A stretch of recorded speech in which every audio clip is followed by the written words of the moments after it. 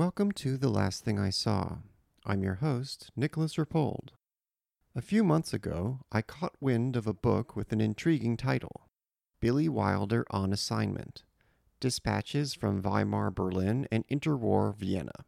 It turned out to be a collection of writings from when Wilder was a brash young journalist, his previous career before becoming one of Hollywood's absolute greatest directors. It's a fascinating read, and as for his career, you can't go wrong with a track record like Sunset Boulevard, Double Indemnity, Some Like It Hot, The Apartment, Ace in the Hole, to name only a few. So I decided to bring together three colleagues to pick one Wilder movie apiece and share a few things we love about the director's work. I was joined by three powerhouse critics of classic Hollywood who practically need no introduction. Farran Nehme, Sheila O'Malley, and Stephen Mears. Special thanks to Noah Eisenberg, who edited Billy Wilder on Assignment, which helps launch our conversation. Welcome to The Last Thing I Saw. I think I'm in a jaunty mood because I've just been reading a lot of writing by Billy Wilder. Often we're talking on this podcast about, recent movies we've seen, but somehow I was just inspired because a collection of Wilder's writings came out recently, and it just reminded me anew of, what a special filmmaker, what a special voice he is, and, for me at least, how he just defines a lot of what I think of as just 20th century wit or sophistication in Hollywood. But I'm getting a bit ahead of myself because this is not something I would ever pretend to be able to do alone. The specific occasion is a new book, Billy Wilder on Assignment. So I've gathered some guests who have read this book and have watched some of Wilder's movies. I've had the pleasure of working with all three of the guests on articles over the years. We'll just go alphabetically, so we'll start with Steve Mears. I'm glad to be back for this auspicious occasion. Yes. Next guest is Farran Nehme. Welcome, Farran. Very pleased that you could make it, and against all odds. Yes, I'm very glad to be here. I am currently fighting off a cold, so I hope I don't sound quite too husky, but So. As opposed to my adenoidal honk, I'm sure it's a good variety for listeners. And our third guest on our deluxe Wilder panel is Sheila O'Malley. Welcome, Sheila.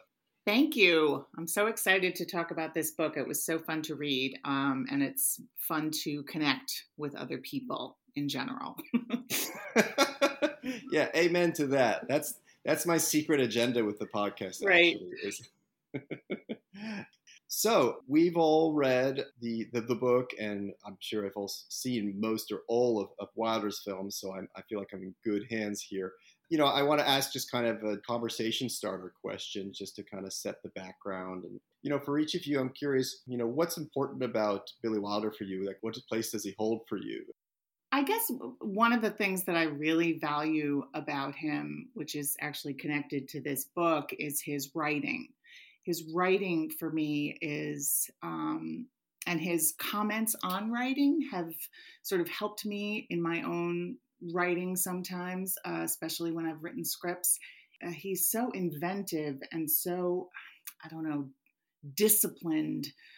And his films are so diverse. Like, he just worked in so many different genres, and he feels like he belongs in every single one. So I don't know what that's love of movies, love of storytelling. He just was able to assimilate himself into all these different genres without feeling like it's a stretch. But besides, this is connected to the movies. I think for me, his writing is the thing that really, I like to study and contemplate. So thank you all for listening. This was my TED Talk on Billy Wilder's screenwriting. I also think of Billy Wilder as a peerless, well, not peerless, but he's one of the greats when it comes to directing actors. He would get performances out of people that were just things that they had not even thought they had in them, right? Like the movie I'm going to talk about a little bit later, The Lost Weekend. I think Ray Milland himself was sort of amazed by the performance that he wound up giving in there, and he was able to do that again and again and again, and also to spot the right actors like Gloria Swanson for Sunset Boulevard, and just really draw things out of them. So his is a cinema of great writing for sure, but it's also like getting the actors, to serve his writing and draw great things out of them. Agreed wholeheartedly. For me, growing up in suburban Virginia, I didn't get a lot of opportunities to see the classics on the big screen the way they were meant to be seen.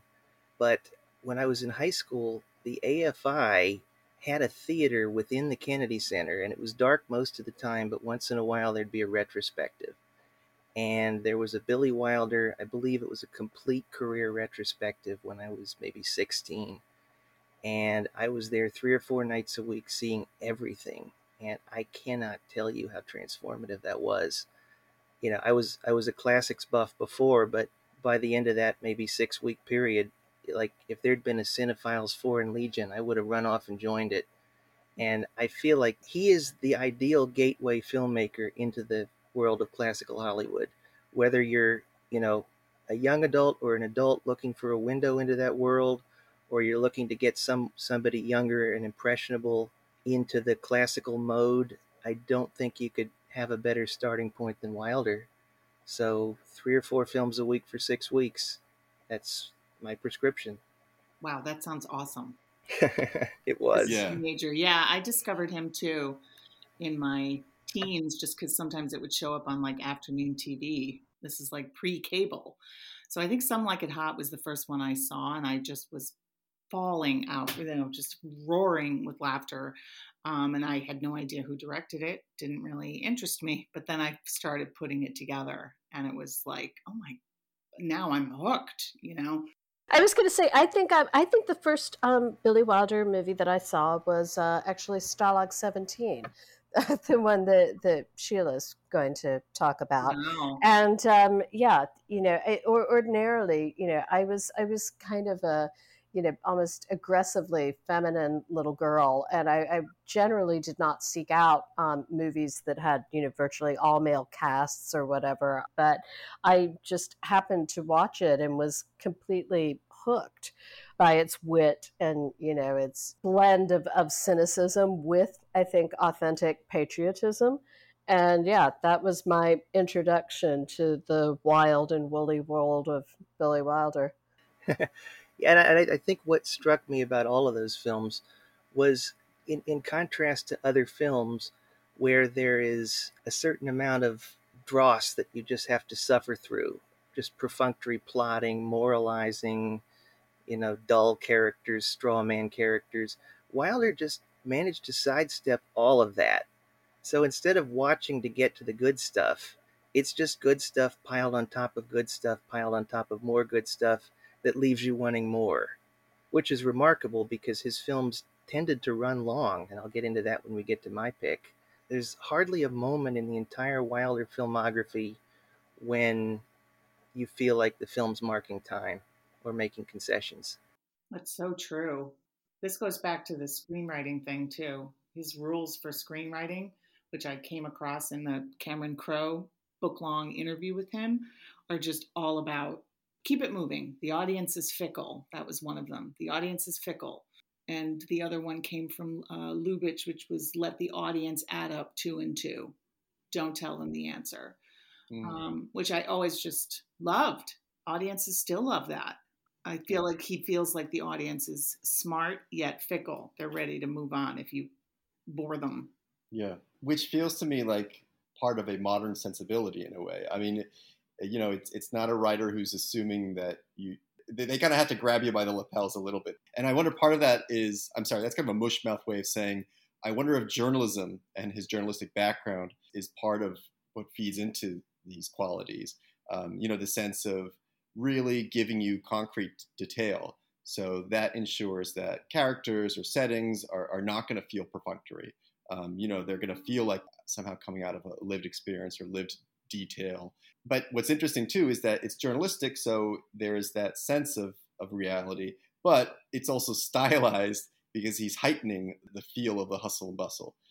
Although sometimes with people, who are as talented as Wilder, I kind of wonder, maybe it feels real to him because his mind is going that fast. But for the rest of us, it's intoxicating to see the world through his eyes in a way. I don't know, maybe that's kind of a way we can bridge into talking about what he wrote as a journalist, because that was what was amazing, is that reading these pieces for me, just to get some quick background, is that, he is one of Hollywood's emigre directors. I guess periodically surfaces and resurfaces that the reminder that so much of what is quintessentially American about Hollywood, comes from the energies and the humor and the talents that come from emigre directors from Europe. That means he spent time in Vienna and then Berlin. And for Wilder there, that was a place where he could thrive as a journalist. So what did these writings tell you about him and about, the Hollywood that he would help create? It's hard to know almost where to start, because part of what he does is gives this kind of panorama of like pop culture at the time in a way. One thing that struck me was that he was from the age of 19, because these writings cover, I think, the period between 1925 and 30. So he goes from being 19 to being 24. Not only was he already a very lucid wordsmith, but he had a great sense of how to structure a story, how to start in the middle and then flash back, which is something you'd see in his films a lot. I'm thinking of the one where he recounts his time as a kind of a taxi dancer, a male taxi dancer, where he hires himself out as a dance partner for kind of well-to-do tourists. And it starts in the present tense with his very ironic musings, and then it kind of jumps back to when he was at loose ends, and he's offered this job by a character that the type of character that you would see in his films, kind of, you own a suit, you want to make some money? And that sort of rewind is so much more enticing than if he were to just say, in 1926, I worked as a dancer. You'll see that in Double Indemnity and in Sunset Boulevard, this playfulness with chronology, which is just one of the many arrows in his quiver, and it's fun to find out that he always had it. Yeah, that piece, which starts the book about his time as a dancer, was just a stunner. And correct me if I'm wrong, but I think later in the book, he talks about how he got his break to start writing. And I think it was this piece that an editor said, he was talking to some editor because he was very connected in the coffee house culture. He was meeting everybody, and he was telling the editor about his experiences, and he said, "Oh, you should write about that." So I don't know if there were other pieces before. I don't know, but it's so confident. I mean, right out of the gate, it's funny, it's exaggerated, it's filled with dialogue too. And there's one, not just one, throughout. He's describing things. When he's talking about his first day there and he enters the hotel, and you can almost see the camera moves. He's like, I enter, and then there's like all these different characters in the lobby, like swooping by, and there's a lady with her crocodile shoes strutting by. It's like he's painting a picture. He needs to grab you with details like that. So it's filled with just characters that you remember. I absolutely loved that piece, but there's many, many more. For me, I loved his personal essays even more than his sort of little movie reviews and theater reviews. I just thought his essays about his life and about Berlin life were just so vivid, so vivid. And also there was one line, and I don't know which piece it was in, but to me, this is quintessential. Billy Wilder, he says, I appreciate and honor the so-called truth, which I just thought was so funny because it has to be so-called. It's so-called. Don't tell me, it just has that little dig of, individualistic, a little skeptical. Anyway, it was filled with gems like that I absolutely loved. Yeah, that reminds me. I mean, Farran, you mentioned cynicism as being a quality. He also ranges far and wide on like different tones and shades of cynicism. I mean, in that case, that's kind of like a cheerful cynicism, but obviously there are also darker ones you can see in his movies.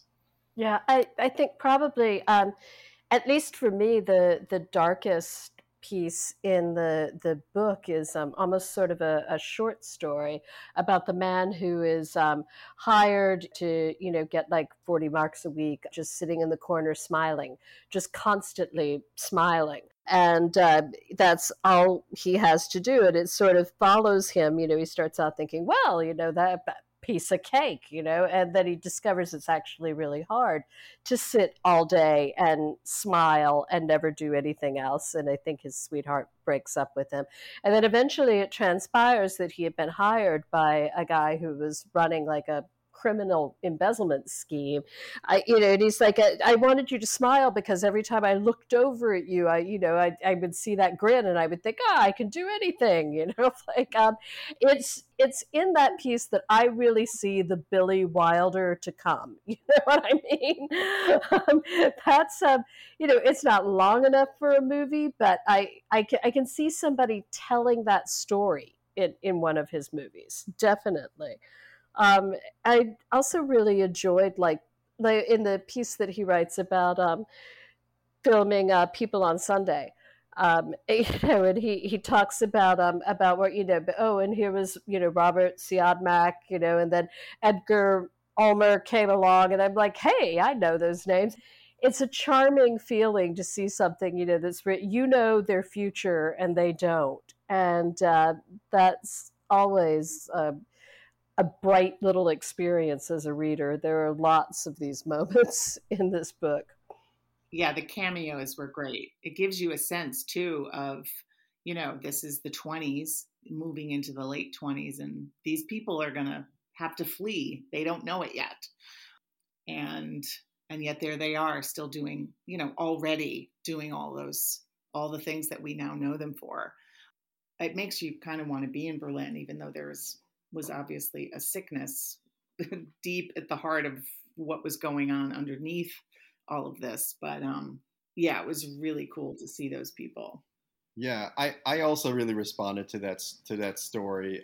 It's the word is overused, but it's almost something Kafkaesque about it. Just the kind of existential bleakness and the process of disillusionment. I guess because I really freshly just rewatched The Apartment, the kind of feeling of like thinking you've got something, but also like perpetually running in place in a way that also kind of came out through that. And people on Sunday seeing the stars that would come. And I left out one of the alternate titles. I'm going to get this wrong, but they in the beginning of the piece, doesn't he like list some of the title that they wanted to call it at first? It's like The Way Things Really Are or something. I thought that was so charming. Like they really wanted to get it. Yeah, How We Live Now or something. It was like that.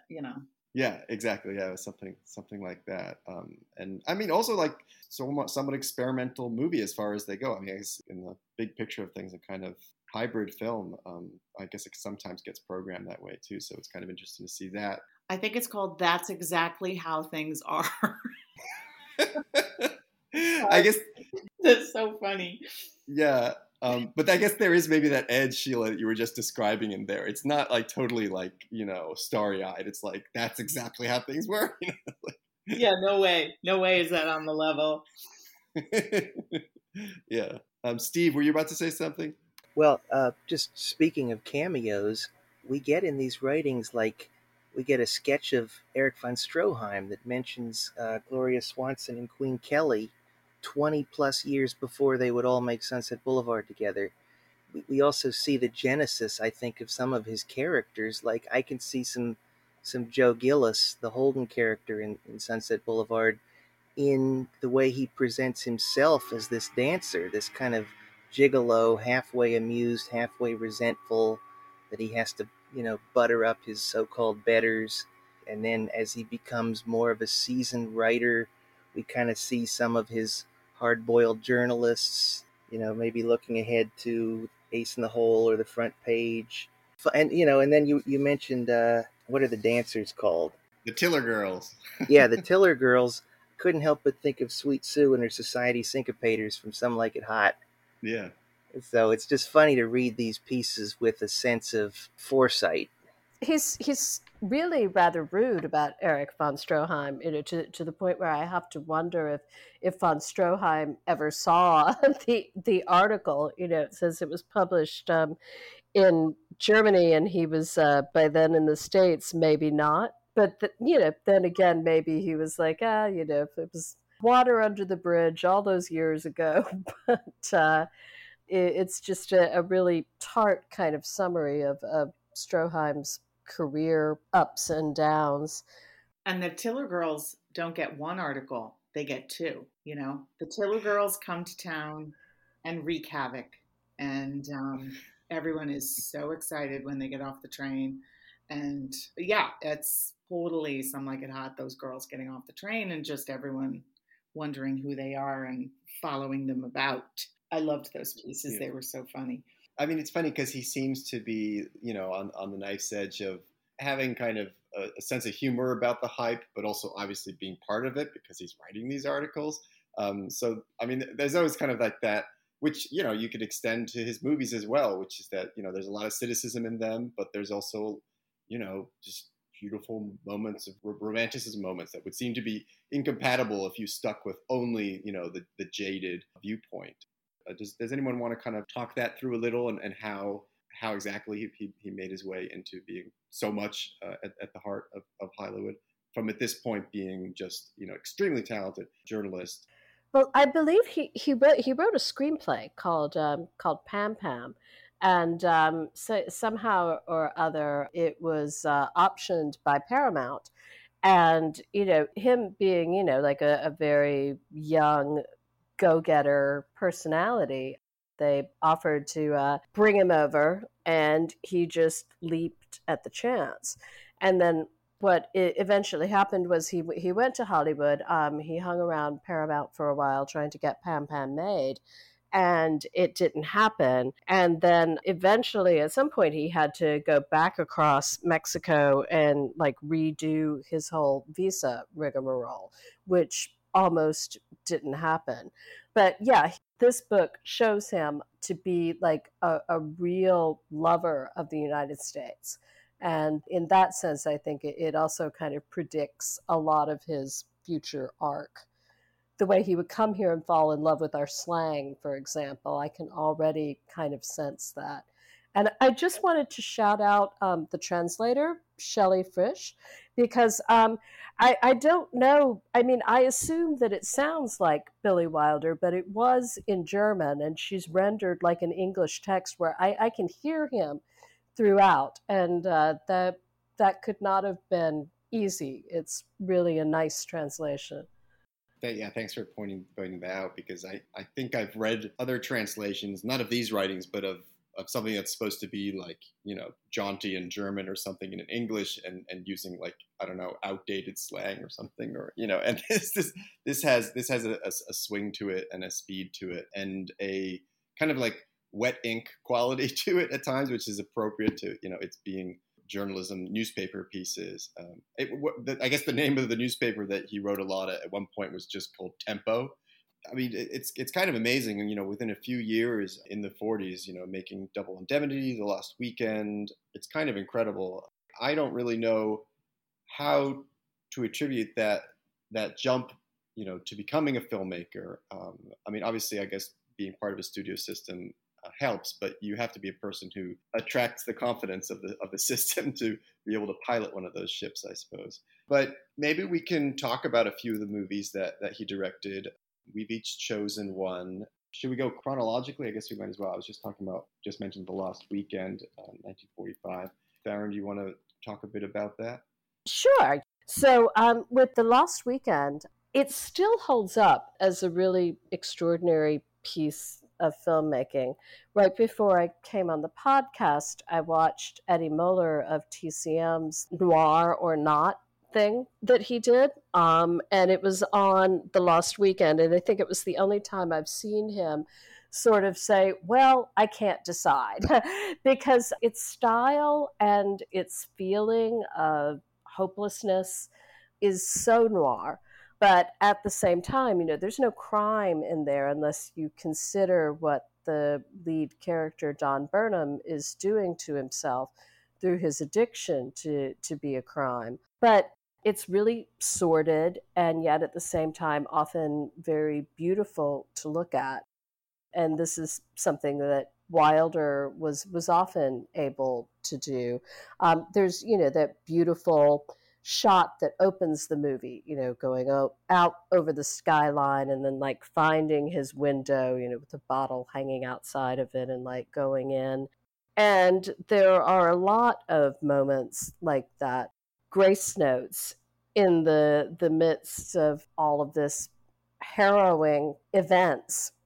If I were to link it to his journalism, the observational quality that it has in these like little essays in the book, you see him sort of wandering around Berlin, going to the coffee houses and things like that, and just picking up on characters, what people are giving off. And so the Lost Weekend sort of takes that and trains it on a guy who's really like at the absolute end of his rope. And for all that it's an extraordinarily dark movie, I think it does have a sympathy to it that helps it a lot. In addition to this book, Billy Wilder on Assignment, I also tried to start reading The Lost Weekend, the novel, and I like I didn't get very far with it at all, like maybe a dozen pages, because it is just so bleak and so despairing in tone. So as bleak as The Lost Weekend, the movie is, and even given the fact that the hopeful note that it ends on has long struck a lot of people as, kind of maybe not the way things are really going to work out, there's still a sympathy in this movie that I think illustrates another side to Wilder and his direction. Yeah. And I'm sure maybe there were even sensitivities in terms of how far you could go to actually depict what it was like. Yeah, I mean, I think now looking back, you don't necessarily know that there's a cycle of films going on until you're, taking a look back. There were definitely other movies being made about alcoholism at this time. And now looking back, people perhaps link it, to the GIs who were coming home, drinking to like soothe their shattered nerves, etc. And all of a sudden it wasn't like Thin Man, Nick and Nora, woohoo, like people started seeing a dark side to it as well. I think 45 was, excuse the pun, a watershed year for depictions of that, because we also got like A Tree Grows in Brooklyn, where the heroine's beloved father drinks himself to death. And so suddenly this topic is being approached with a greater realism, instead of, like you say, a martini glass was a prop for these bon vivant characters, or, the drunk on the corner was a comic relief character. Suddenly, and with great force, that changed right after the war, and I think spearheaded by The Lost Weekend. Yeah, I mean, Wilder himself was not an alcoholic. He was somebody, who like could have 2 martinis, that's it, go home, you're fine. It wasn't his, thing. But Charles Brackett, who he co-wrote it with, his wife was probably an alcoholic. There had been a lot of alcoholism in his family, and Wilder was also coming off working with Raymond Chandler, who had a prominent drinking problem. Maybe this prompted him to choose this material. But I think it also just kind of fascinated him. I think some of the best parts of the screenplay indeed the movie are when Don Burnham, played by Ray Milland, is kind of attempting to explain why he drinks. He has that one monologue in the middle, which I don't remember word for word, but it starts with him saying, yeah, it pickles my liver. It's probably killing me, but when I'm doing it, I'm in a balloon sailing over Niagara Falls. The Wilder sees very clearly how this drinking gives this character who has been working at being a writer and has so far not been very successful, that it's a way of relieving the pain of that. Farran, you mentioned Wilder's facility with actors and his capacity to draw performances from them that they might have not thought themselves capable of. He'd just done it with McMurray in Double Indemnity. But could you talk about what an image-changing role this was for Ray Milland and what sort of work he'd been doing up to that point? Oh yeah, I mean, Milan was born in Britain, and on screen he read rather genteel and upper crust, all his life. He even does to a certain extent in The Lost Weekend, but he played comedies for large part, romances. Sometimes his characters had a bit of an edge, but other times, mostly he was playing like romantic leads. And being cast in The Lost Weekend, his handsomeness and the charm that he could project on screen guaranteed that you weren't going to sort of just turn away from this character in disgust, which is otherwise entirely possible given how low you see him sink. So I think that quality was probably part of why Wilder wanted him. But on the other hand, he really went deep for this movie. Milland, by the way, as far as I know, was also not a drinker. This was something that he was doing like through observation and by like pulling something out of himself. I did not know that. Yeah, it's so convincing. When you think about a guy, who's like, he's been playing with Jean Arthur and Paulette Goddard and making, these lovely comedies or whatever, and then he's willing to, play somebody, who's like crawling around on the floor with the DTs, like getting, taunted by this sinister male nurse in the alcoholic ward, stealing from women. He steals the payment for the maid. I mean, how low is that? And Milan he never winks at the audience. He never steps back. He is just giving you this character straight. And it's really amazing. It's a performance that really holds up. I think he truly deserved that Oscar. Yeah, and I guess it's also an early example of the perpetual competition of what did you do to your body to achieve a character? Because that's another thing that strikes me when you just look at him on screen, looking rather gaunt. So yeah, that would be 45 Lost Weekend. Maybe we can trip along through the decades and go to another movie of Wilder's. Sheila, I think yours is the next movie.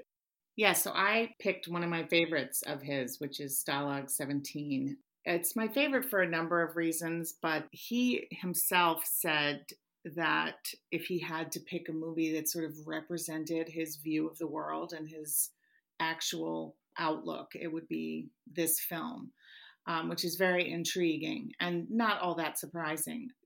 As you mentioned, Farran, there is a real solid patriotism in this film, and yet it's not flag waving. It's really about sort of individualism and survival. And, the Nazis who are guarding them at the POW camp, they are goofballs and they're creatures of mockery, which is an interesting sort of outlook and was very controversial at the time. Or not controversial, people weren't sure it was going to work. And at the time that he did this, he really needed a hit because Ace in the Hole, just nobody was into that movie. But Ace in the Hole is probably as cynical as Wilder ever got. The thing about Stalag 17 is it really mixes almost slapstick comedy at times with really gripping story about who's the spy and this central character of Sergeant Septon, who is William Holden. An interesting thing about the casting of Holden was very concerned that he really wanted there to be some indication that Sefton was anti-Nazi, that he was patriotic. He wanted at least a couple lines to show you that he wasn't as he was on the page, which is in it for himself. He's in it for himself. And Wilder, of course, resisted. And this gave William Holden that real edge, which is why that character is, really so attractive, in my opinion. Attractive, that's not what I meant. But, when he decides to be the one to escape, he does it because he might get the reward, from the rich family back in the States. We could argue about whether or not that's on the level, but he's just a very, I can see why Wilder saw him. He called him his alter ego. And, he's not particularly easy to like. He's not a joiner. He does not play well with others. He sits in the background. He's not even really in a lot of scenes. He's just back there. There's not a lot of cuts to him, close-ups of Holden to show what he's thinking. But he's separate. He is completely separate. The other thing that I'll just mention before I'm going on is how unsentimental this film is. And as I mentioned before, I think it takes a lot of discipline. Maybe it didn't for Wilder take discipline. This was just his kind of view of the world to really never give the audience, let's just see him as a good guy. Let's just, have a little bit of a moment where they're all together. Like the final line of the film is, listen, if I see you guys on the street, I'm going to pretend I never knew you. Because they all turn on him. They all assume that he's the spy, and he's not. And so they've revealed themselves. The group has revealed themselves as the mob that the group often is. And Sefton is like, peace out. Peace out. I'm going to go get that reward money. So I don't know. There's many elements of it that I love, but I think Sefton's centrality is just, and his character is so compelling. Yeah. It's also that kind of classic setup of, what would you do in that circumstance? It sets up that kind of, whatever it's called, little prisoner's game, or, what compromises would you make? And you run the gamut with those guys. It started as a very successful Broadway play. And you can tell that he really didn't do much to open it up. It really takes place all in that barracks. And so you run the gamut with all of those POWs. You have the wisecrackers, you have the guy really suffering from PTSD, you have, the goofball duo, Animal and Shapiro, and then the guys who are like ready to lead the charge against Sefton when they suspect him. So you really get the full spectrum of how this could go. And how Billy Wilder just really was not sentimental about, well, someone's going to stick up for him. Someone's going to, except for the little guy in the background, his little sidekick who never says anything. And yet he narrates it. The opening voiceover is that little sidekick guy. It's a pretty cold, there's a cold heart here, which I find very refreshing. So that probably says a lot about me. But for example, I would say Sefton is like not Rick in Casablanca. There are elements that are similar, but Rick is given this sort of heroic background, his past, his selflessness in the final moment. And Wilder was like, nope. Yeah, it's true. It's released in 1953. So it's looking back, a number of years, but in a way, it also has a way that it feels like it's about the present. The Korean War is starting up. There are POWs. This was one of the reasons why people thought it might not fly. Like, why are we showing all this as kind of a joke? All of them partying and ogling the Russian women in the next barracks and stuff. And also we have the rise of the McCarthy era, where It's going to be the group going after someone who they think is guilty. And there's no way you can defend yourself against a group like that. So I think there was some level of very subtextual commentary on maybe what was going on. I don't know, maybe that's a stretch, but Do you think Wilder was trying to say anything about the McCarthy era and the HUAC hearings that had been going on before and the blacklist? as far as I know, he didn't make any statement about it, any explicit statement, but it made me extremely uncomfortable, makes me extremely uncomfortable watching those scenes where there's no way that you can go up against a mob like that. How do you just say it's not you? I didn't do it. I don't know what you're talking about. It feels very not ripped from the headlines, but very much of its era, even though it's timeless. Human beings do this. We don't want to sort of admit it, but that's what happens. You deny it and then they beat the hell out of you. Yeah. Yeah. That's Right. Exactly. And what does he say? He says there's only two people who know I did it, me and the guy who did do it, and really terrible things happen when crowds gather like that. So I don't know. And maybe from his own World War II, I mean, he lost like his whole family in the concentration camps. So, that's the sort of can be the end result of a mob mentality. I don't know. It's interesting. Yeah, it's interesting to think.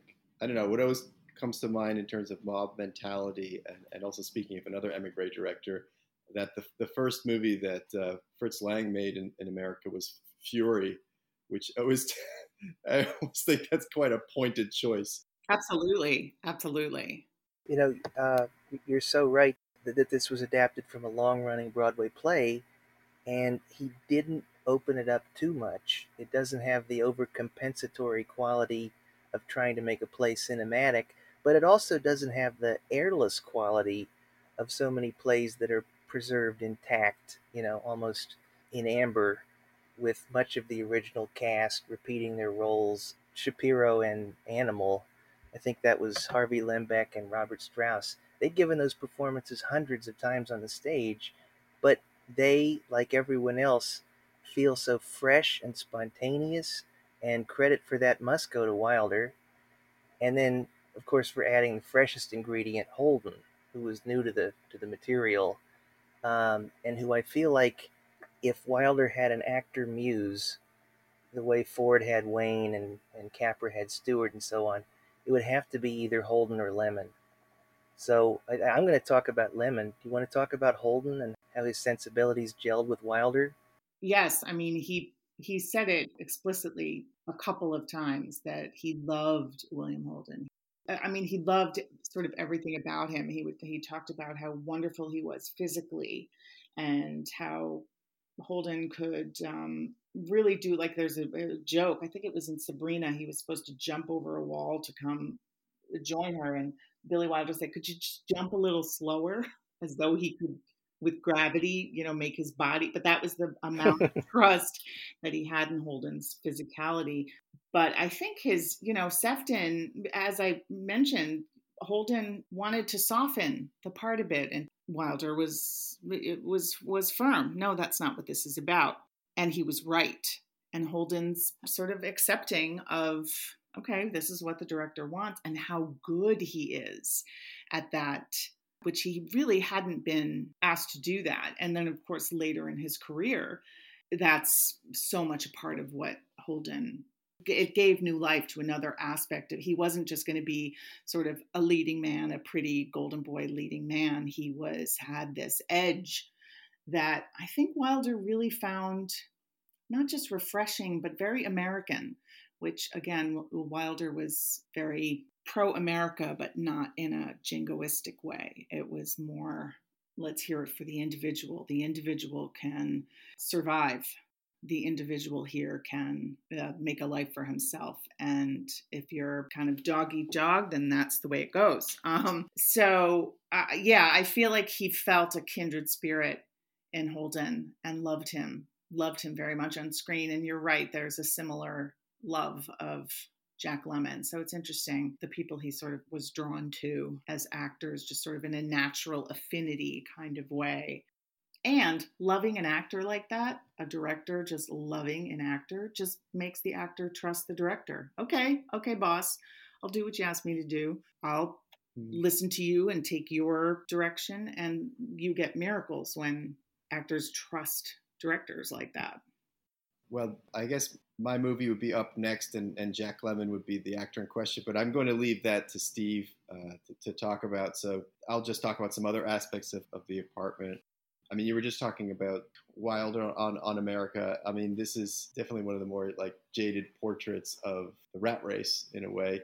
And maybe another key partnership in this movie is just with the art director, Alexander Trauner.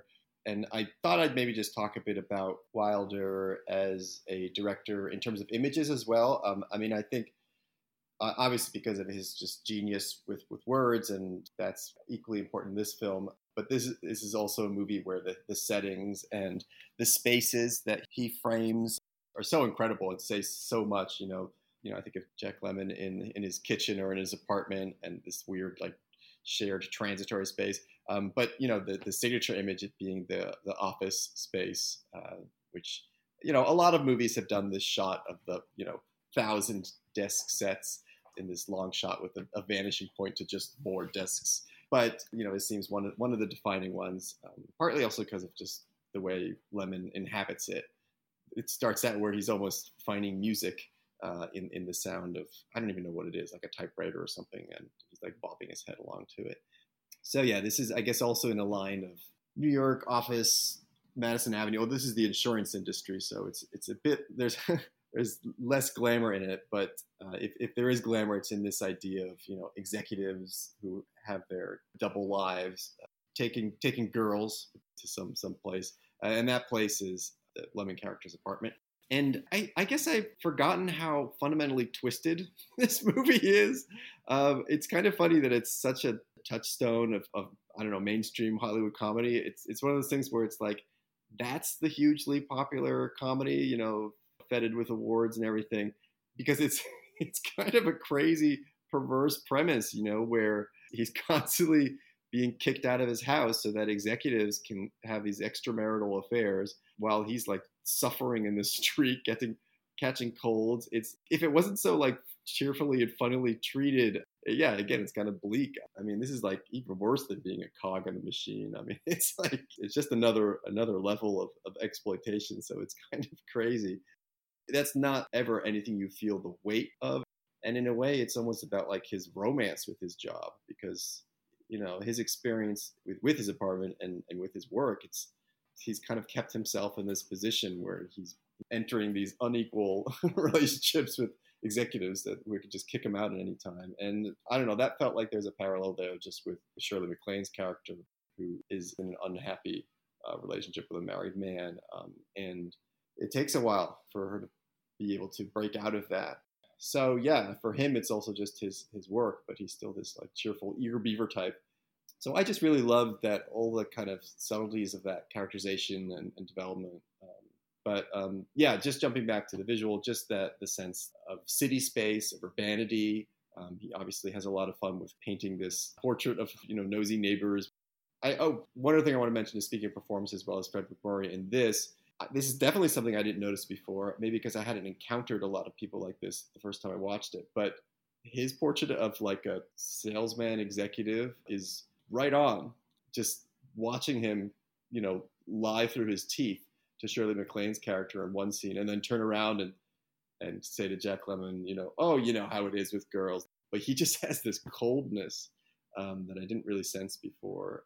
Meanwhile, Shirley MacLaine being like the sweet trapped character in a way. Have any of you watched it recently? I too, I rewatched it, and it's really to me, it's a brutal movie, partly because of Fred MacMurray's performance, but mostly because of Shirley MacLaine's performance. And, Billy Wilder is often, I've heard, misogynistic and anti-woman a lot. And for me, his sympathy for her character, it's so apparent. It's heartbreaking. Like when he gives her that $100 bill, and it's like he has stabbed her whole body, which of course she was a dancer, and she really understood space and her body in space, and it's not a close-up of her devastated face. She does it in real time.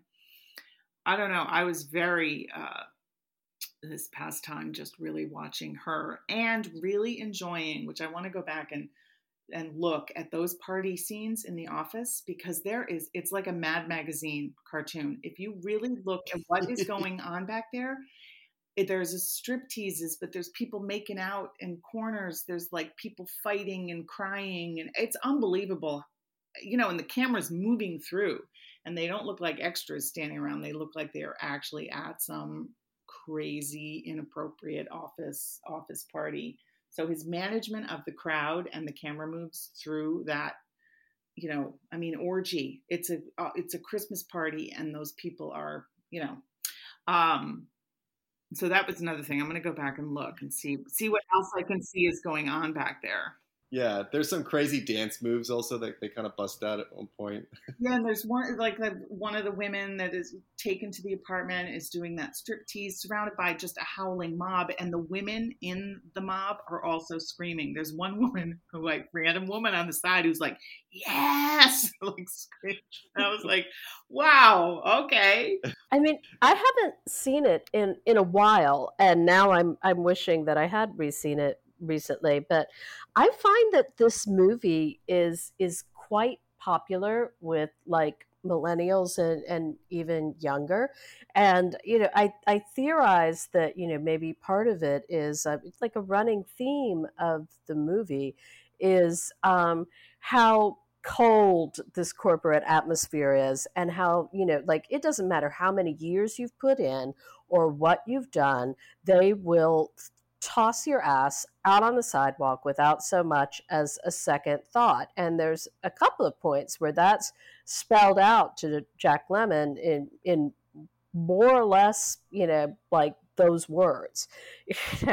And I think that they look at that and unfortunately it sort of jibes with their experience of what working in our late capitalist world is actually like. I mean, that is still like quite searingly accurate. Yeah, I'm so glad you said that. I really agree. I was afraid I would sound like a wet blanket since we've been talking about so, but I agree entirely with what you're saying, that's really comes across, and it's just as fresh as ever. And the feeling that the executives are his friends up to the moment that he doesn't do exactly what they want him to do.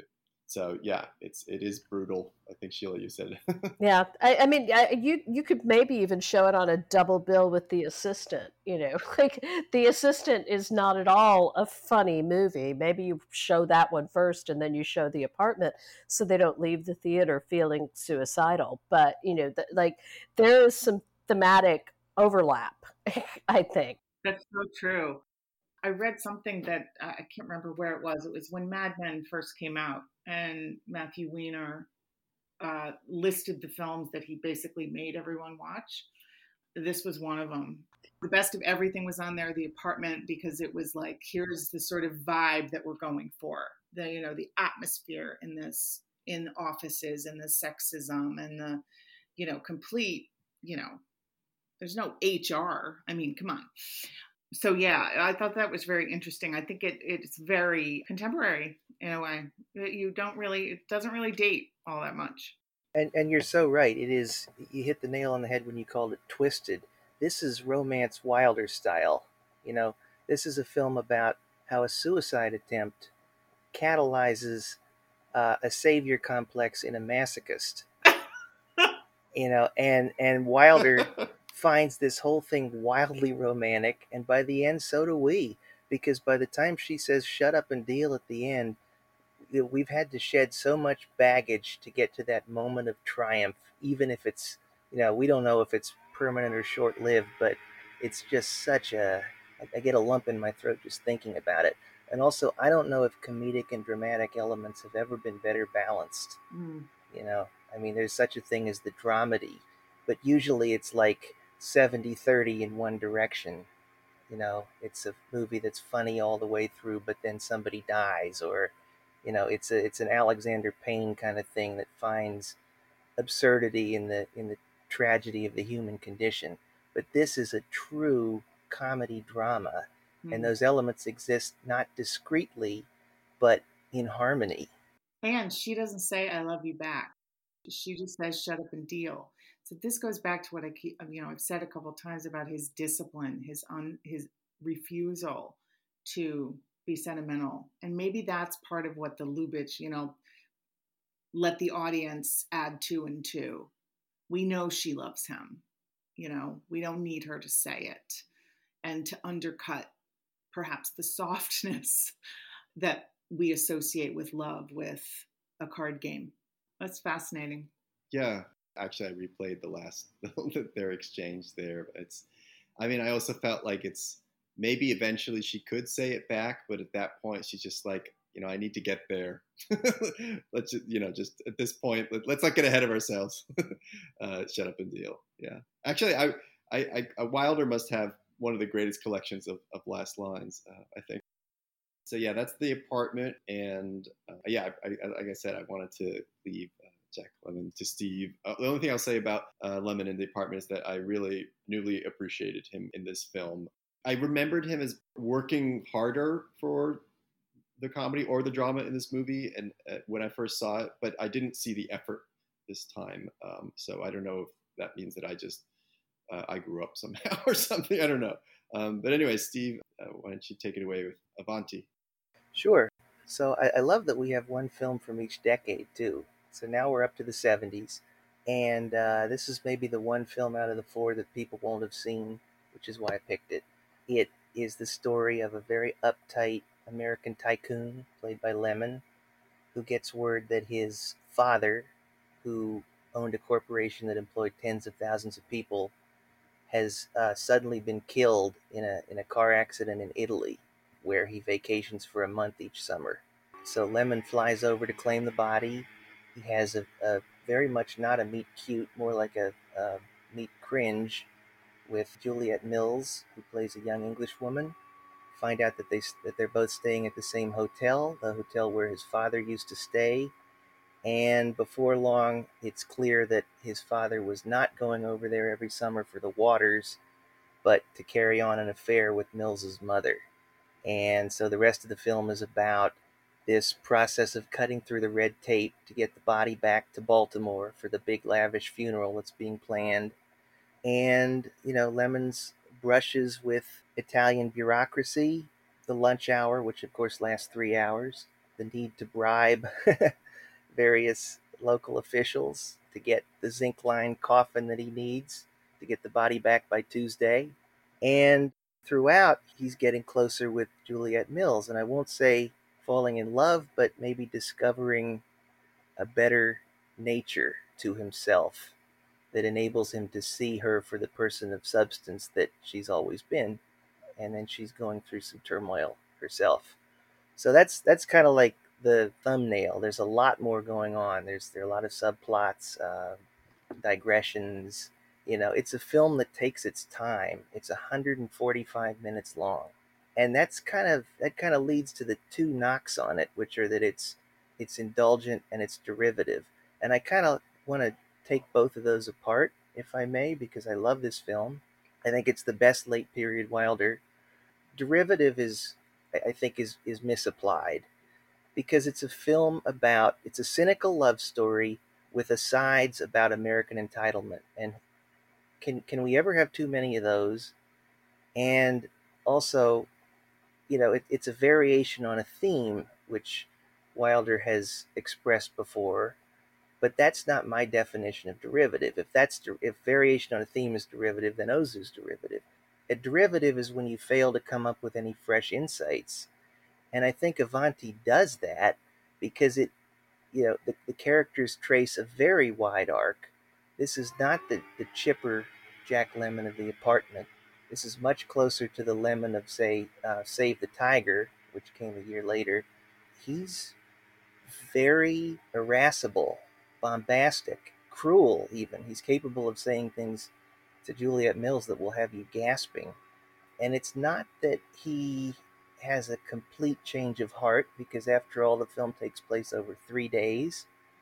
But it's more just like he learns to loosen the reins a bit, that he doesn't have to always be in control, that people will like him and he will like himself better if he's not always bending people to his will. And likewise, Juliet Mills, she has this kind of debilitatingly low self-esteem that comes from her perception that she's overweight. And gradually she discovers that she's not depressed because she overeats, but that she overeats because she's depressed because society puts her in a box because she likes to eat, and this is a vicious cycle, and she can't be happy till she breaks out of it, and when she does, she starts to blossom.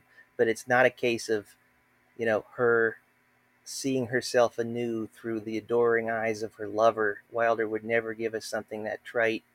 He's much more subversive. Rather, Lemon starts to see her the way she's begun to see herself.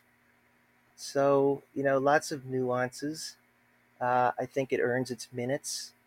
It's remarkable to think that a comedy can sustain its premise. This is more of a straight comedy than The Apartment for approaching 2.5 hours. Every other example I can think of is either some other kind of subgenre like, British surrealism, Oh Lucky Man, or The Ruling Class, or some kind of all-star extravaganza that I would probably find exasperating if I watched now, like It's a Mad, Mad, Mad, Mad World. If you could think of another 2.5 hour comedy that doesn't lag, I'd love to put it in my queue, but this may be the only one. And how he does it is he just keeps building. He piles characters and complications on top of each other. It's not just Lemon and Mills. There's the hotel concierge, played by Clive Revill, who steals the film and should have been nominated. And then we meet the other hotel staff. There's a blackmailing valet and a pregnant maid.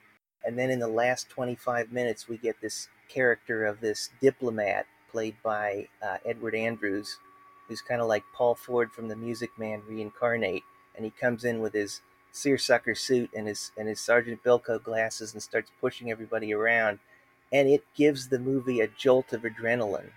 And so, it's like the idol in Italy that Lemon takes. The movie is like a place you don't want to leave. I don't think I could put it any better than that. Yeah, that's great. I was just racking my brain for like longer comedies, but I don't know. It's true.